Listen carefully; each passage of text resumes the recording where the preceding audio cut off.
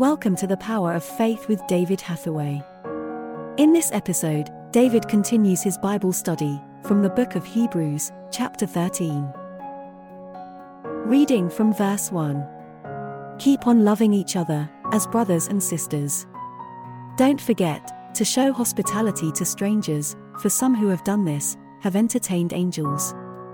Remember those in prison, as if you were there yourself. Remember also those being mistreated, as if you felt their pain in your own bodies. Verse 5. Don't love money, be satisfied with what you have. For God has said, I will never fail you. I will never abandon you. So we can say with confidence, the Lord is my helper, so I will have no fear. What can mere people do to me? Jesus Christ is the same yesterday, today, and forever. So do not be attracted by strange, new ideas. Your strength comes from God's grace. Now, open your Bible and join David as he teaches from Hebrews 13. Well, we're coming actually to the end of Hebrews, and this is in chapter 13. You know, it's very interesting because people don't realize that I spent 15, 16 years as a pastor. I also studied in Bible college. I had to do 5 years actually in order to get ordained. I do have a background of serious study of Scripture, but people have generally more associated me with evangelism, which has been my main theme right throughout, because although, as many of you know about with my story, that I was asked, while I was in Bible college, I was asked to pastor a church when I was 18, and within 2 months was evangelizing in a tent, because to me, that was a major part of pastoral work. Anyway, what I'm really trying to tell you is that there is a great deal of importance at the moment on the authority and power of the Word of God. In fact, when I was witnessing at school, I was witnessing mainly on the authority and the accuracy and the dependability of the Word of God, because Paul says all Scripture is given by inspiration of God and is profitable for rebuke and for comfort and for strength. But it's the fact that it's given by inspiration of God. And we are facing a major crisis actually today in the church, where the established church is being divided. It's splitting into those who want to uphold the accuracy and the truth of Scripture and obedience to it, and those who want to modernize and to simply accommodate culture. But you can't. You can't have it both ways. The Scripture is absolutely clear. If you read Revelation, that in the book of Revelation, John is saying very, very clearly that if you add anything into Scripture, all the plagues of the Scripture are added into your life. If you take away from anything in Scripture, your name is taken out of the book of life. You read it, he's very clear. You cannot play with Scripture, you cannot change it. Either you have to be what we used to call in the old days a fundamentalist, which is to accept the accuracy of the Scripture, or you have to become what we also used to call a modernist, which wants to adapt Scripture to culture. I'm sorry, but I make no question. I'm a fundamentalist. I believe the authority of Scripture, and I believe that we have to get back to this in the church, because without it, there is no salvation. Now, why am I talking like this? I'm talking like this because those of you who know me know that I am teaching a lot on Scripture and have written a number of books on this, and also I'm doing a lot of preaching on it. And particularly I feel I need to mention this in Hebrews, because as we look at chapter 13, what we see is Paul is really concluding what he has said previously. In fact, he starts off, let brotherly love continue, don't forget to entertain strangers, because thereby some entertain angels. By the way, that's important. He says in verse 3, remember those that are in bondage, those that are in prison. He speaks then about the authority of Scripture even with regard to marriage. In verse 5, he's saying, let your conversation be without covetousness, and be content with what you have, simply because God says, I will never leave you nor forsake you.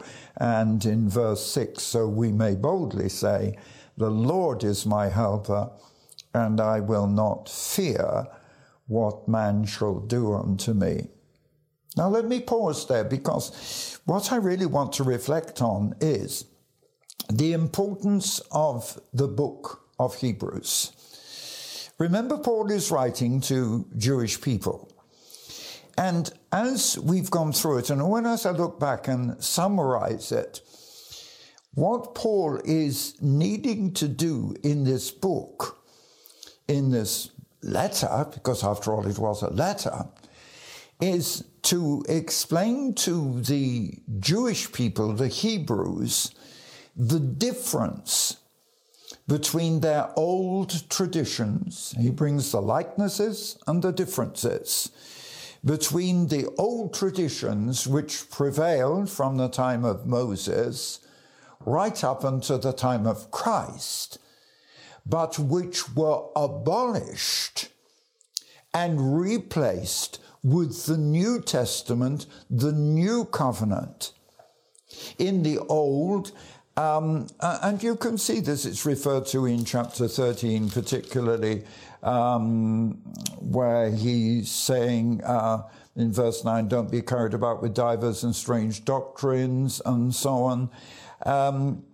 But I shall deal with that in a few minutes. But let me say the point that I'm trying to make is that in the book of Hebrews, what I can sense very strongly is, yes, for me, reading it, I see it as a letter written on faith, because the most famous faith chapter in the whole of the Bible is Hebrews 11. Faith is the substance of things hoped for. But at the same time, what Paul is doing is showing the contrast between the legalism of the Old Testament and the fact that when you come into the New Testament, salvation is a different way. Salvation is by faith in the atonement of Christ. And that salvation is only because Christ has died. And the Bible makes it quite clear that Adam came, the first Adam, and he sinned against God, and sin ruled the world. And 2,000 years later, Jesus came, and when it's more than 2,000, of course, 4,000 from the beginning, but 2,000 years since the time of Moses, that Jesus came in order, as the second Adam, he might fulfill the law. So in other words, all the laws of the Old Testament were fulfilled in Christ. And we no longer have salvation through the laws of the Old Testament, but through faith. Now, if you read through this Hebrews and looking back on it, he makes so many references to it, because, in chapter 11, faith is the substance of things hoped for. Through faith we understand the worlds were framed by good report, by the word of God. The elders obtained a good report. By faith Abel offered sacrifice, and so on. And verse 6, without faith it's impossible to please God. So faith still runs through the whole of the Old Testament, but it's in a different way, because the Old Testament was only a picture of what was to come in Christ. And I want you to understand this, because while Jesus here is speaking to the Jewish people, to the Hebrew people, this does apply to us today. Our Spring 2024 edition of Prophetic Vision magazine will powerfully demonstrate how for over 70 years, God has directed David's ministry strategically and prophetically to be in the right place at the right time. In Scripture, God speaking through Isaiah said, "This is the way, walk ye in it." David has heard and obeyed that voice his entire life. In David Hathaway's new book, A Firm Foundation, Strength for Now and for Eternity, David will guide you through the Apostle Paul's letters to the Philippians, Colossians, and Philemon. David has written this book to strengthen your faith at a time when everything around us is being shaken.